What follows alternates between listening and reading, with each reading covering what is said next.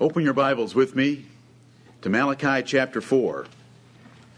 Malachi chapter 4, the last chapter of the Old Testament. If you could all reassure me right now that you would go home and by the grace of the Lord Jesus Christ and with the power of His Spirit, you would make greater efforts to love your spouse, love and train your children, honor and obey your parents, and love one another, we'd sing and go home. But because I'm not fully reassured, I want to spend a few minutes. I know my time, and my purpose is so simple. It shouldn't take that long, and that's to provoke you to working on your relationships. I want to preach to you about righteous relationships. And to introduce this subject, I would like to read to you the last two verses of the Old Testament. Malachi wrote, concluding the end of the prophets of God, "Behold, I will send you Elijah the prophet before the coming of the great and dreadful day of the Lord. And he shall turn the heart of the fathers to the children, and the heart of the children to their fathers, lest I come and smite the earth with a curse." The Lord will bless the reading of His Word, because it's His gloriously inspired and preserved Word, and I love it. Amen. This is a prophecy of John the Baptist. You do not need to wonder about Elijah in Malachi chapter 4 and verse 5. There's no wonder in the verse. It's very simple. Jesus said plainly that it was John the Baptist. Zechariah knew it was John the Baptist. We know it's John the Baptist. We're not waiting for Elijah. John the Baptist came before the great and dreadful day of the Lord, which was the destruction of Jerusalem. John the Baptist came and warned the people of Israel. And a great part of his ministry was going to be relationship ministry, relationship teaching, relationship preaching. He shall turn the heart of the fathers to the children, and the heart of the children to their fathers, lest I come and smite the earth with a curse. Revival includes, as a great part of it, restored relationships. Right. Israel had not had a prophet for several hundred years, and John the Baptist burst onto the scene, and here was his ministry. Restored family relationships, lest I come and smite the earth with a curse. Did he turn some children to their fathers and some fathers to their children? Yes, he did. Turn over to Luke chapter 1. Luke chapter 1. The prophecy said that he would, so we believe that he did if we didn't even have Luke chapter 1, but we do have Luke chapter 1. Here is the angel telling Zacharias, the father of John the Baptist, what his son would be like. Verse 16, "And many of the children of Israel shall he turn to the Lord their God. And he shall go before him in the spirit and power of Elias, to turn the hearts of the fathers to the children, and the disobedient to the wisdom of the just, to make ready a people prepared for the Lord." A people prepared for the Lord. Yep. Do you want to be prepared for the Lord? Amen. Is your ambition to be the Lord's woman, the Lord's man, the Lord's servant? Do you know how you get prepared for the Lord? Make sure your relationships are perfect. That's a people prepared for the Lord. And turning people to the Lord their God includes turning them to perfect relationships. Luke 1, 16 and 17 tell us that. This is the ministry of John the Baptist. Now I want you to notice when the Holy Ghost gives us a quote and modifies the words, we trust the Holy Ghost. Because the Holy Ghost is showing us how to interpret and giving us lessons on interpretation. In Malachi chapter 4, it said the hearts of the fathers to the children and the children to the fathers. But here we have a few words changed, and they're very comforting to fathers. And they're very convicting to godly children. It says that John the Baptist would turn the hearts of the fathers to the children in the middle of verse 17. Then it says, and this John the Baptist will turn the disobedient to the wisdom of the just. we learn several things about children and parents, fathers, because we let the Holy Ghost interpret Malachi 4:6 for us. The disobedient are the children, and children will be disobedient. Foolishness is bound in the hearts of children, but the rod of correction, not time out, will drive it far from them. The rod of correction will drive it far from them. They're disobedient. But look what it says about fathers. And my brother, I want you to read what it says about fathers. It's the wisdom of the just. Fathers in general are described by God as just men who have wisdom. And compared to the disobedient little foolish, obsessed children, they most definitely do have wisdom. Do you notice that in this verse? How the Holy Ghost expands the words from Malachi 4:6 for our understanding. Fathers, godly fathers, good fathers, are just men, and they have wisdom. And children with foolishness bound in their hearts are and tend toward disobedience. I want you to come over a couple more pages to the right to look at Luke chapter 3 to see just a little bit more about John the Baptist's ministry. And here's why we're going to Luke 3. For some that would hear what I've just said, wow, the Old Testament ends with that sober warning about the destruction of Jerusalem, and it wants to bring up parent-child relationships to close out the Bible? That seems kind of trite. Luke chapter 1, an angel appears to Zacharias, and when he's describing his son, John the Baptist, he describes his ministry of turning fathers to children and children to their parents.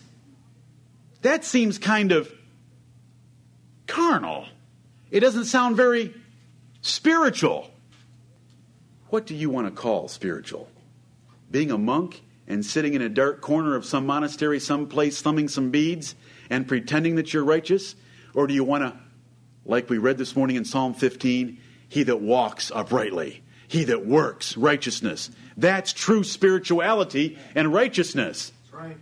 And so I want you to see that when an angel is talking about this man, John the Baptist, who was born by a supernatural blessing upon Elizabeth, his ministry would be one of getting families closer together and in a godly way. And to prove that, I want to go over to Luke chapter 3 where he begins to preach, and what his ministry was what his ministry sounded like and looked like. Luke chapter 3 verse 10. He's blasting away. Yes, that's the word you use when you talk about John the Baptist. He was blasting away in the first 9 verses of Luke chapter 3. And we come to the 10th verse. The people asked him, saying, "What shall we do then?" He answered and said unto them, "He that hath 2 coats, let him impart to him that hath none. And he that hath meat, let him do likewise." Then came also publicans to be baptized, and said unto him, "Master, what shall we do?" And he said unto them, "Exact no more than that which is appointed you." And the soldiers likewise demanded of him, saying, "And what shall we do?" And he said unto them, "Do violence to no man, neither accuse any falsely, and be content with your wages." That's the ministry of John the Baptist. Do you have a good picture in your mind? Do you have a good picture in your mind of the greatest in the kingdom of heaven when it came to preaching? The people say, "What shall we do?" He teaches them practical charity. The publicans say, "What shall we do?" Those are the tax collectors. Only collect what was appointed you by the Roman government. If you were a publican, what was the greatest temptation of your job? Pad the numbers a little bit. If this family owed, $1,000, well, you'd write up the invoice as $1,100 from the Roman government, and because you had the Roman government behind you, guess what that little citizen would pay, even though they knew you were ripping them off, because of the house you lived in, the car you drove. I'm doing it for your understanding. That was the temptation. So what does Jesus say? Exact no more than that which is appointed you. Soldiers came and wanting to be baptized. What shall we do, Master? He didn't say quit the army. He said, do violence to no man. Now, Mennonites, Quakers, And others come along and grab those words and say that means they laid down their arms. No, it was what's the temptation of a soldier when he's occupying a foreign country? To violently take whatever he wants. Women, possessions, money, property, housing, clothing. Do violence to no man, neither accuse any falsely. Don't make any false accusations about these people just because you're carrying the swords and the spears, and be content with your wages, which means don't try to extract more from the populace because you don't think the Roman government's paying you enough. Enough of that. What I want from Luke 3 is for you to see that John the Baptist's ministry was so practical.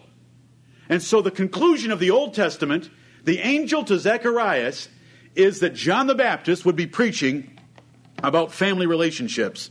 And today, I want to teach you, I want to press you to spend greater effort and diligence and to commit yourselves to your relationships, because the Lord expects that of us. I want us to be a people prepared for the Lord, because I want the Lord to come and inhabit this church. I want the Lord to come and walk with each one of you and with me. And this is how we become a people prepared for the Lord, is to get right in our relationships. 2 Timothy chapter 3, please. 2 Timothy chapter 3. Jesus said that John the Baptist was the greatest, born of women. But he that is least in the kingdom of heaven is greater than he. This is just a rabbit. Let me explain that to you. John the Baptist was the greatest preacher. He only had one purpose. He lived out there in the middle of nowhere. He was a wild man. He wasn't afraid of anyone. He had nothing. He ate locusts and wild honey and had a leather girdle for his clothing. He was the greatest. But when it comes to knowledge of the new covenant, every one of you in here knows more than John the Baptist. He's the least in the kingdom of heaven because he had no understanding except, all I know is I'm the voice of one crying in the wilderness that there's one coming behind me. Period. That's all he knew. But I want to tell you something. He had a pretty simple message, but he gave it boldly, and he wasn't afraid of anyone, and he had his head chopped off for it. But I want to comfort all of you by telling you that the least in this congregation is greater than John the Baptist, because you know more about the Lord Jesus Christ. After he pointed out Jesus Christ and baptized him, his understanding didn't increase. You know what he asked when he was even in prison. Are you the one that was supposed to come, or should we look for another? He had one purpose, and he did it. He prepared a people for the Lord. Can we be just a little bit dedicated to what the Lord's called us to do? 2 Timothy chapter 3, verse 1, this know also, that in the last days perilous times shall come. I've preached this to you so many times, I hope you know it as well as I do. Perilous times of the last days are then described as men being lovers of their own selves. Selfishness. You know, our nation wants to call it self-love and self-esteem and self-respect, but guess what word they don't use? Selfishness. Self-love, self-esteem is just euphemisms for selfishness. Men shall be lovers of their own selves. It is fun. I can prove the inspiration of the Bible to the satisfaction of my soul with that verse. It says that in the last days, perilous times would come, that men would be lovers of their own selves. I pick up any book on human psychology by Christian or pagan authors, usually they're a mixture of the two, and they're teaching that very thing. That the solution for relationship problems is needing more self-esteem or self-respect. Jesus said the solution for relationship problems is to love others as much as you already love yourself. Amen. Right. Covetous, boasters, proud, blasphemers, disobedient to parents. There would be a breakdown in the family in the perilous times of the last days. That's what I want you to see from 2 Timothy chapter 3 and verse 2. Now I want you to turn to Isaiah chapter 3, please. Isaiah chapter 3. The perilous times of the last days are not having some computer chip embedded in your forehead so that when you buy your groceries, you get down on your knees before some image of Baal and have some scanner or computer pick up that you have submitted to the beast. Oh, help us. The perilous times of the last days are children being disobedient to their parents. And we live in a society where, is the Word of God been fulfilled to you? Amen. Just by looking around, reading the newspaper, watching MTV for 15 seconds? Don't do it unless you need to. No. Isaiah chapter 3. Here is God's judgment, and brethren, it's come to pass. Verse 1, for behold, the Lord of hosts, doth take away from Jerusalem and from Judah the right to free speech. No. Look what he takes away. The Lord of hosts, doth take away from Jerusalem and from Judah the stay and the staff, the whole stay of bread and the whole stay of water, the mighty man and the man of war. This is what the Lord takes away from a nation when he judges them. The mighty man, the man of war, the judge and the prophet, and the prudent and the ancient, the captain of 50 and the honorable man and the counselor and the cunning artificer and the eloquent orator. All the good men are taken away in God's judgment, and I will give children to be their princes, and babes shall rule over them. Is that been fulfilled in our country? Isaiah 3, 1 through 5. Look around and think. This is the word of the Lord. Yes, I wish I could preach this to the combined houses of Congress.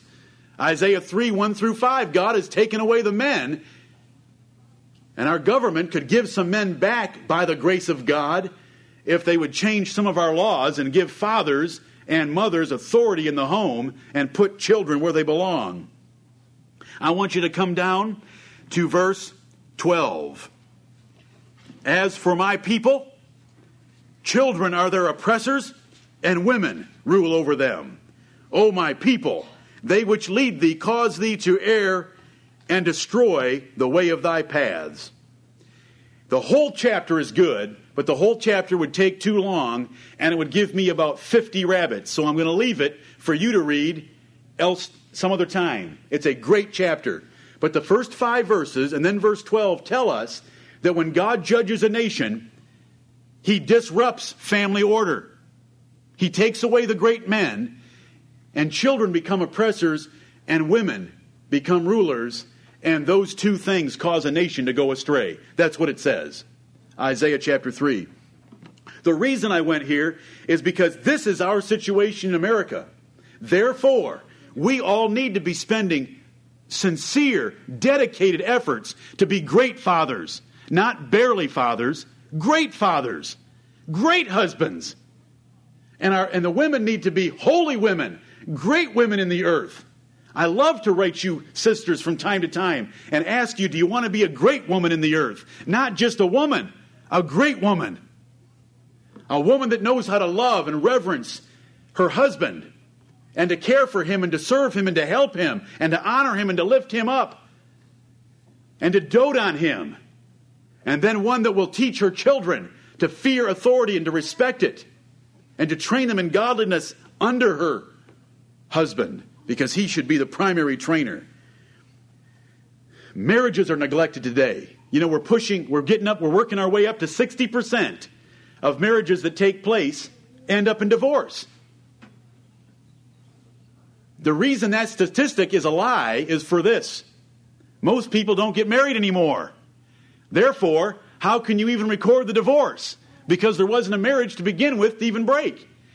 They shack up with this person for a while. When that gets boring, they go shack up with another person. You've had 2 so-called marriages and a divorce, but none of it's reported.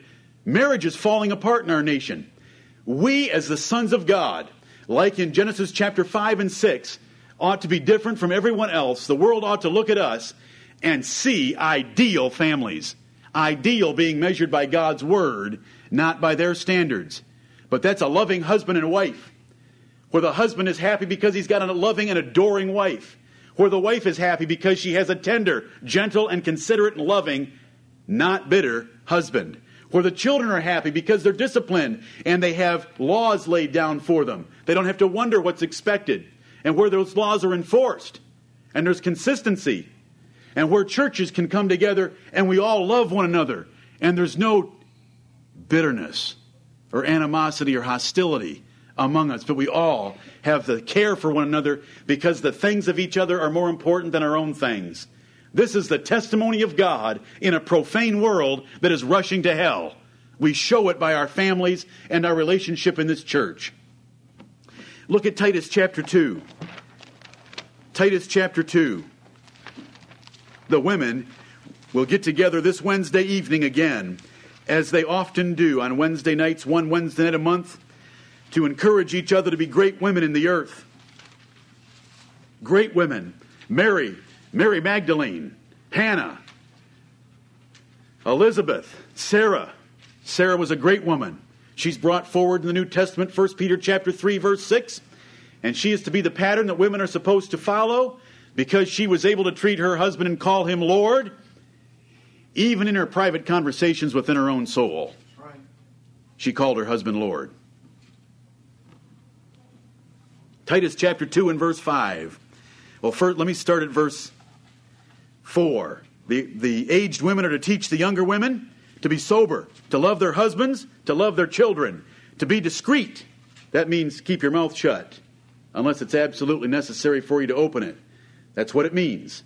To be discreet, chaste, keepers at home, good, obedient to their own husbands, that the word of God be not blasphemed.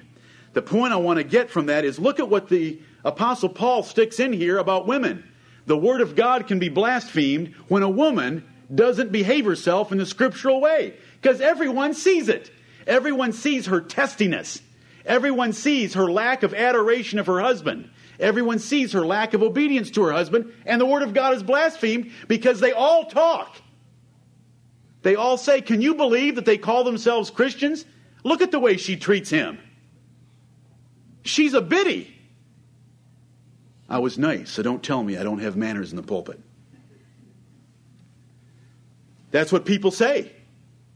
And do you know what we ought to be doing? We ought to be living in such a way that they're all condemned by the marriages that we have and the families that we have and the church that we have.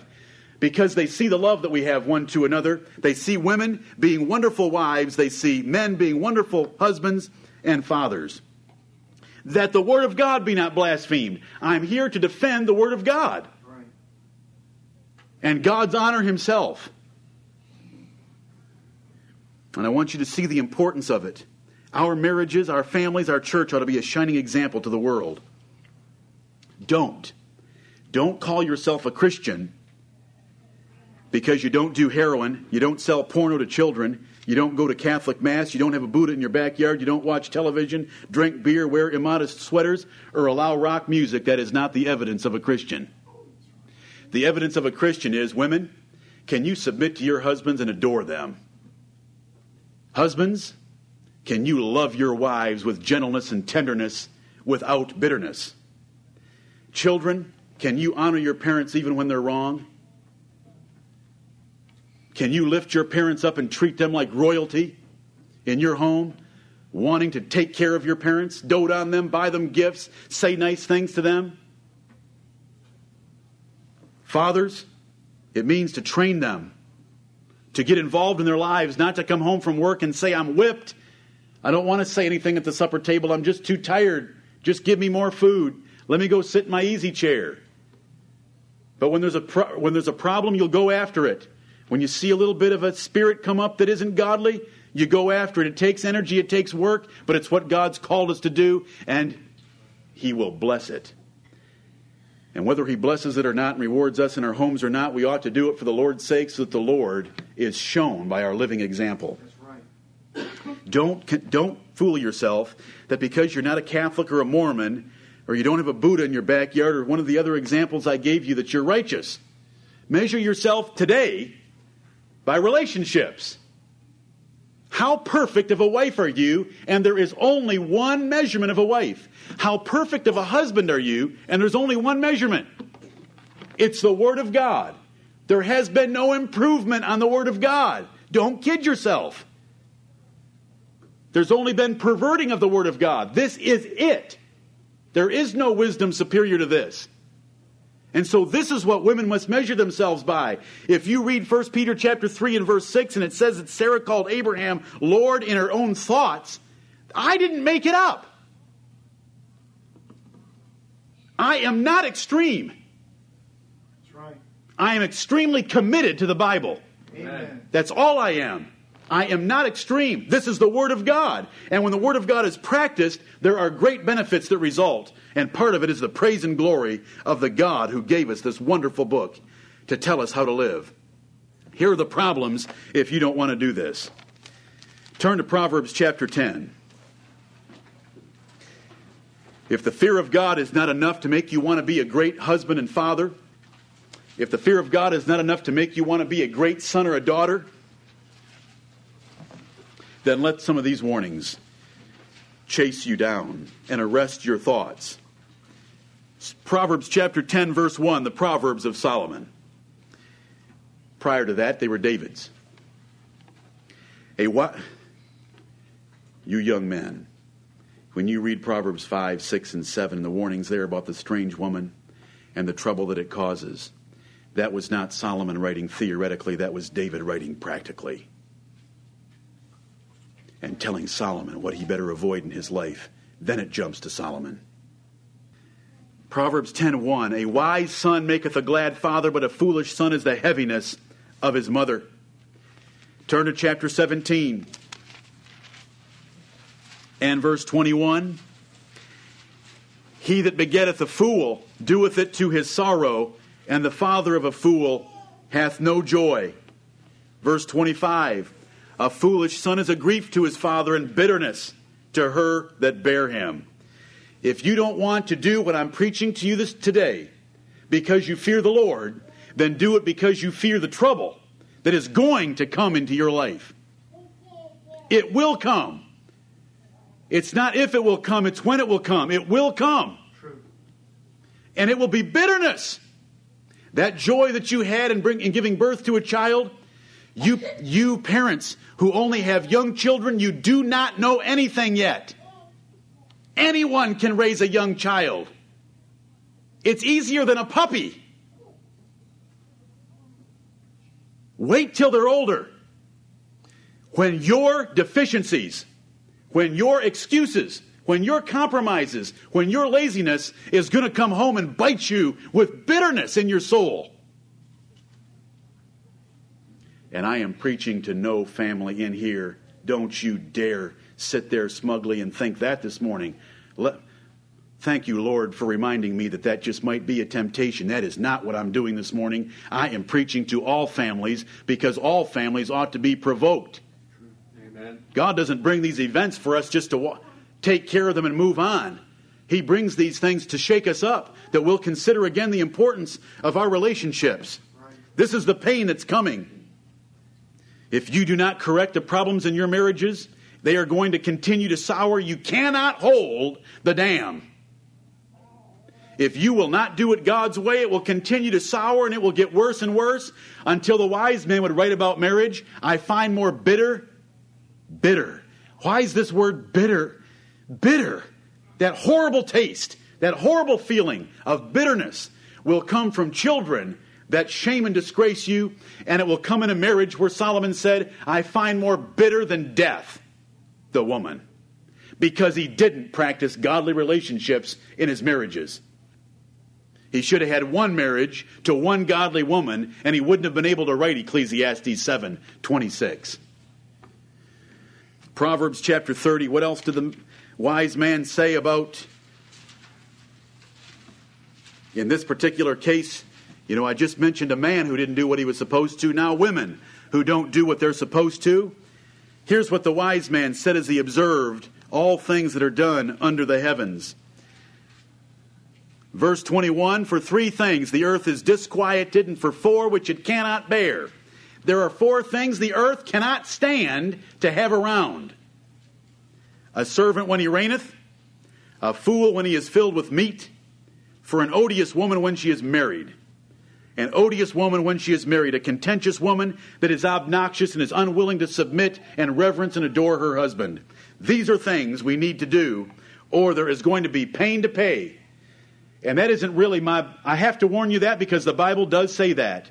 I think the fear of the Lord ought to be enough for us to get our relationships proper. Right. because we want to exalt him in the earth.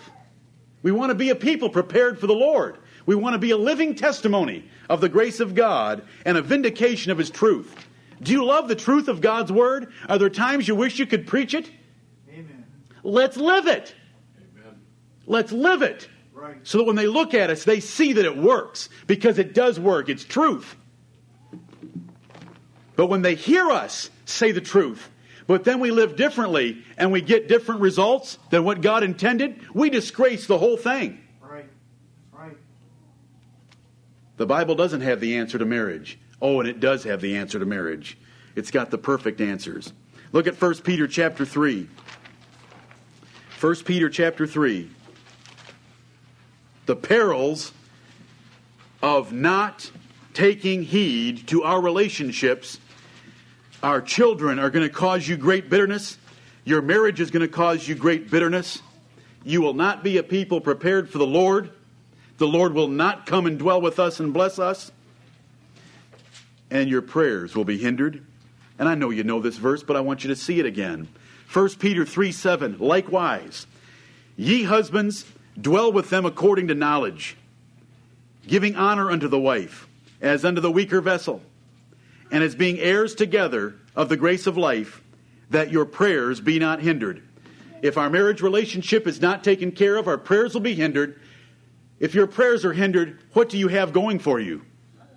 Are you praying for the Holy Spirit? Are you praying for strength to defeat sin? Are you praying for your children? Are you praying for other relatives? Are you praying for our church? Are you praying for our pastor? We all go down the tubes because we chose not to have our relationships in a way that pleased the Lord. Even our young people, our children, can look around in this assembly, and if I was to give them a piece of paper and say, rank the marriages in this assembly from top to bottom, best to worst, even our children could do it, especially the teenagers. They know what they'd like. They're able to hear what's been taught from this pulpit, and because they don't have vested interests to protect, they're able to hear with innocent ears. And so they've accumulated that knowledge, and they're able to look around and see where there is not an adoring, reverencing wife, where there is not a tender, delicate, loving, non-bitter husband. They're able to look and see problems. If our young people can do that, and they can, and they talk about it, if our young people can do that, and I'm not talking about your children, obviously your children see it all. I'm talking about those outside your home that only see you 4 hours a week. The Lord sees it all. If the children see it, the Lord sees it all. And He does see it all. Isn't that a shame? Look at Proverbs chapter 13. Proverbs chapter 13. You can't hide it. Cannot hide it. It's like the fruit of the Spirit. You can't hide it. If you've got the fruit of the Spirit, it's visible to all. If you don't have the fruit of the Spirit, that's visible to all also. When you're wandering around, a sad sack, unable to talk to other people, isolating yourselves, critical, negative, we all see it. We all know what the problem is. It's a 3-letter word. Sin. Our children look and see marriages where there isn't tenderness and happiness, love or affection, time spent with one another, good looks, pleasure with one another.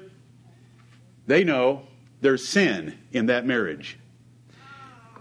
And the older your children get, if you don't get that corrected, you are going to ruin their marriages, and they are going to ruin your life. Here's the rule. Proverbs chapter 13 and verse 15, and I've preached this to you before in a sermon, I believe it was entitled, Playing with Sin. Proverbs 13:15, good understanding giveth favor. If you'll do things the Bible way, there's going to be favor in your life, but the way of transgressors is hard. The example that I used in that sermon was Lot sitting in the mouth of a cave, staring off into space. 2 daughters behind him, pregnant by himself. His wife gone, his other 3 daughters gone, their husbands gone, all of his possessions gone, absolutely ruined, staring off into space. Lot, because he played with sin. He compromised with sin. The way of transgressors is hard. And I am your friend, your brother, and I care about you, and I'm preaching this message. You can save yourself from hard times to come by not transgressing in your relationships. The way of transgressors is hard. And I could give examples, but some of them are within this congregation and some of them are in families too close to this congregation. Therefore, I cannot. But there are examples of incredible hardship and pain and bitterness that people have had to endure because they compromised the Word of God when it came to relationships. I want to give some rules to you today. And these rules, don't try to memorize them. Don't do that. If you want to write them down, fine, but I do have them on an outline. Do you know what I want you to leave with today? I can't wait for them to finish so that I can get out of here and love my spouse better. Because he's right. The Word of God is true. I see the warning. I'm convicted. Thank you, Lord. Let me go home and do something about it. And then do it. That's all I want. That's all the Lord wants for today, is to press you to righteous relationships. The first thing I want to remind you of, and it's so simple, but we live in a society where we're bombarded to think differently, and you have a heart that wants to think differently, so that heart that wants to think differently gets into a conspiracy with our world, and this rule, which is the number one rule, is overthrown. Scripture is the only measure of a godly marriage or family. It's not Leave It to Beaver. It's not My Three Sons or the Brady Bunch. But any family that sits and watches that garbage, you will have your defining measurement of a family destroyed. It's in God's Word. It is only by God's Word. Marriage is only by God's Word. There have been no improvements. Women are not treated better today than they were in Bible times. That is an illusion in your weak little mind. If that is true, if because of living in America in the lap of luxury and women basically getting to do whatever they want to makes them happy, why is everyone getting divorced? And why are the ones that aren't divorced so unhappy? I could go on and on. The Bible, right here. This is all. I don't need to go read other books. I don't need to go to seminars. And I don't need to get videotapes because there's been no advancement on this book. None. True. None. We say we believe every word of God. Well, let's make sure we're living every word of God as it applies to our relationships. All information that is necessary is in the Word of God. All Scripture is given by inspiration of God. We learn the verse, but let's not just learn it for its doctrinal value, that the man of God may be perfect, thoroughly furnished unto all good works. Any minister that's called of God to preach, no matter how ignorant, if he can just read the Word of God, read a few verses about wives, and read a few verses about husbands, he has more knowledge and wisdom on marriage than any one of these PhDs holding seminars that are attended by thousands. Convince me otherwise from the Word of God or what's happened in our nation. Has it helped our nation? No way. No way. And I don't care whether it has or hasn't. Results don't mean a thing to me. The Word of God is all that matters. This is the definition of what a wife should be like and what a husband should be like, and the training father and obedient children. It's in the Word of God, that the man of God may be perfect. Ideas from our examples that we've had as our parents. Well, you say, well, my parent, I don't care about your parents, and God doesn't care about your parents.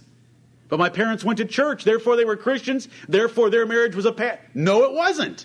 God's Word is the pattern. That's the first rule of righteous relationships, is to measure our relationship by the Word of God and the Word of God only. It's not example, it's not your experiences. But I've had these experiences, and I've seen that it doesn't work that way. You don't know anything. If they say anything not according to this Word, it is because there is no light in them. Don't trust your experiences. God must have given you some experiences to prove you to whether you'd come back to the Word of God. It's only Scripture. The advances of our modern society have not improved on the Bible. Amen. They are ever learning, but never able to come to a knowledge of the truth. These little women that don't have enough to do, Oh, they love to book their little reservations, and they love to get in the plane with their husband that they forced to go to this marriage seminar with them, and they go off and listen to some Twinkie. It's always a Twinkie. It is never a man preaching the Word of God like John the Baptist. Do you know why? They wouldn't come. His seminar would dry up in one weekend. One weekend. If John the Baptist ever unloaded with the Word of God about marriage on women, that little bouncing woman would be back at home where she belongs, on her knees addressing her Lord and apologizing and confessing for not having been the virtuous woman that she was supposed to be. There haven't been advancements. And we're so tempted. If you go down Haywood Road and you go in that big Christian bookstore there and you say, where's the marriage section? I need help. And they'll send you over here to this section. Wow, there's lots of help here. And you'll start down through all those books and you'll say, wow, look at this cover. That is a good-looking couple. They look so happy. I'll buy this one. How else are you going to measure your books? Right. Amen. And so I'll take this one home. And it's got the new 13 rules of how to have a happy marriage. And so but listen, bring your little book to me. And let me help you with your little book. I've read some of those books. And it's infuriating. We have the Word of God. My point is, Satan wants you to read one of those books. And do you know what your soul does? I'm reading this book. Lord, I want to have a better marriage. I'm reading this book. Please help me. And so you feel good about yourself. When the Bible just says, submit to my word. And it's so simple. There's not 13 rules. As we had our little prayer meeting in the home before we came this morning, I told my sons that it was going to be on righteous relationships. It included them. It included their relationship with me. And I said, I don't have that much. I have a lot of things here. But I don't have all that many points for you to remember. Because I don't believe it's that we need to know more. I believe it's we need to do what we know. Amen. We're afraid of it. We resist it. We resent it. We don't like it. And we're too proud to do it. And we're too self-righteous to listen to what's being said. It's not, you need to know more. It's not going to get another book to tell you more.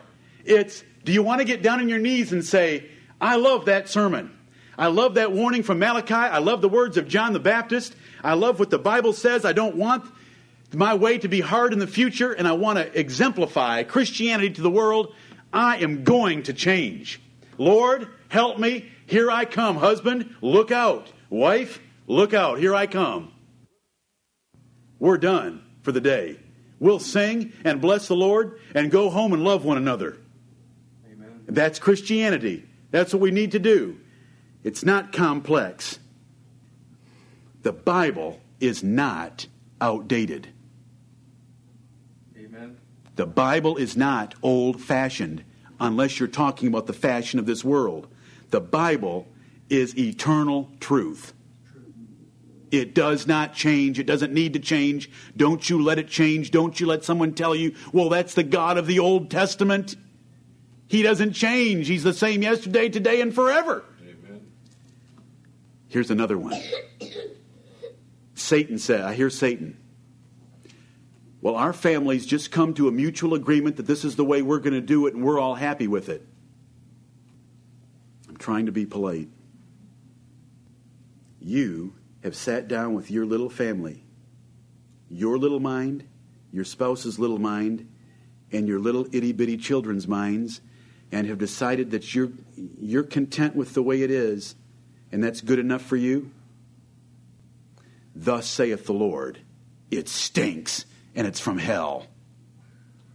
There is no alternative to the Word of God and the way it describes how families are to operate together and how parents are to conduct themselves and how a marriage is to be based. There is no alternative. It doesn't matter about agreement. That is a sick result of our society. We don't need agreement. We need God's Word. And that enforced in the proper order of authority. It doesn't matter whether you agree that you're going to do things differently. Well, my husband and I, or my wife and I, or our kids and we've just worked out this is the way that works best for us. There is only one way, and it's God's way. Let me tell you something else. God chose the offices. The first rule, don't remember these, don't just go home and do them. I don't want to start doing that 1st, 2nd, 15th, 83rd. You don't need that. What you need is, I want to go home. I want to be a man of God in the earth. I want to be a man of God. I want to be a man that would have gone to the Jordan River, would have led his family to the Jordan River, and would have heard John the Baptist preach, would have heard that he owed some more reverence to his father, would have been convicted about it, would have got down in that water and been baptized when they'd never seen a baptism before in their lives. I want to be a man of God like that. I want to be a man of God like in Genesis chapter 4, where it says, in the days of Enos, men began to call upon the name of the Lord. I'm going to go home and I'm going to love my wife and I'm going to love her tenderly. I'm going to be gentle instead of harsh. I'm going to be forgiving instead of bitter. I'm going to be thoughtful instead of critical. And the wife goes home, I'm going to adore my husband. I'm going to apologize for the way I've been. I'm going to dote on him. I'm going to make him more important in my life. I'm going to plan to take something to him at work tomorrow. Surprise. He'll need CPR. That is godliness. Amen. It's not teaching you 17 things to memorize. Lord, you have to help me because I can't convict hearts. God chose the offices. Do you know how sovereignly God chose the offices? Were you asked how you thought this world ought to be set up before you came into it? Or did you just arrive about 7 pounds, 6 ounces, totally helpless and dependent upon 2 parents? Amen. And so all of a sudden you're introduced to this strange, cruel world with lots of bright lights and people running around in white coats. And in this world, there's parents and there's you, and they're smart and they're big and they're powerful and they're selfish. And I'm just this little tiny baby. Those offices were chosen by God. So the little baby grows up and finds out that, where did this idea of marriage come from? Was it cavemen, bored one day, sitting around a campfire? Hey, have you ever thought of marriage? What is it? 1 man, 1 woman, rings, 3 candles. No! It's none of that. And I'm not trying to entertain you. I want you to think, where did the offices come from? It's God. Absolutely God.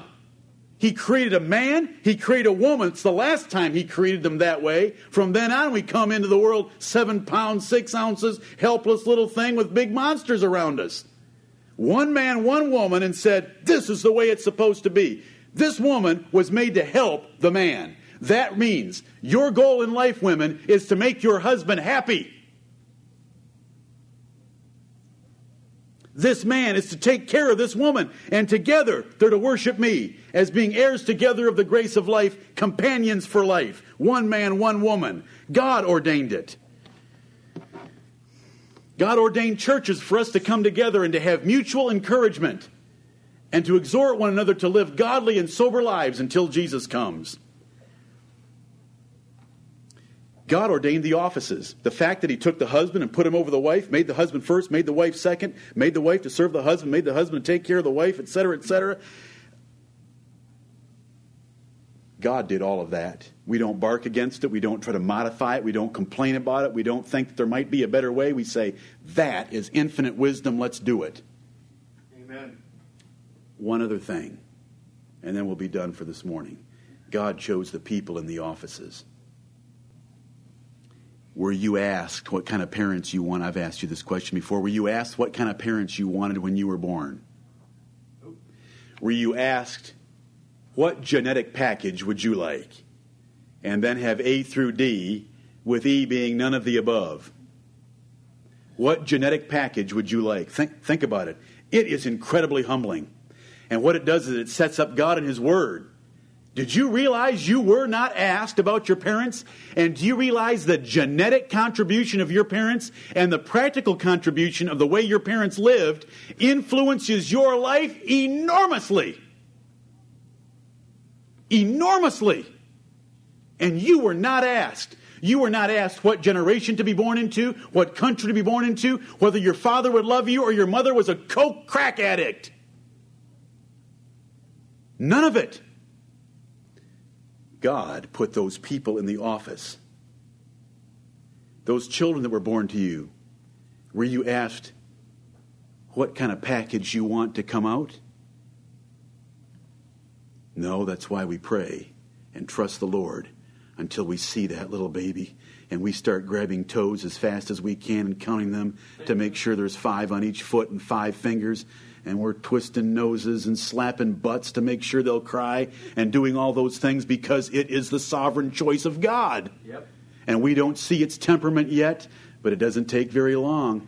And we say, where did that come from? Do we have some grandparents in our line?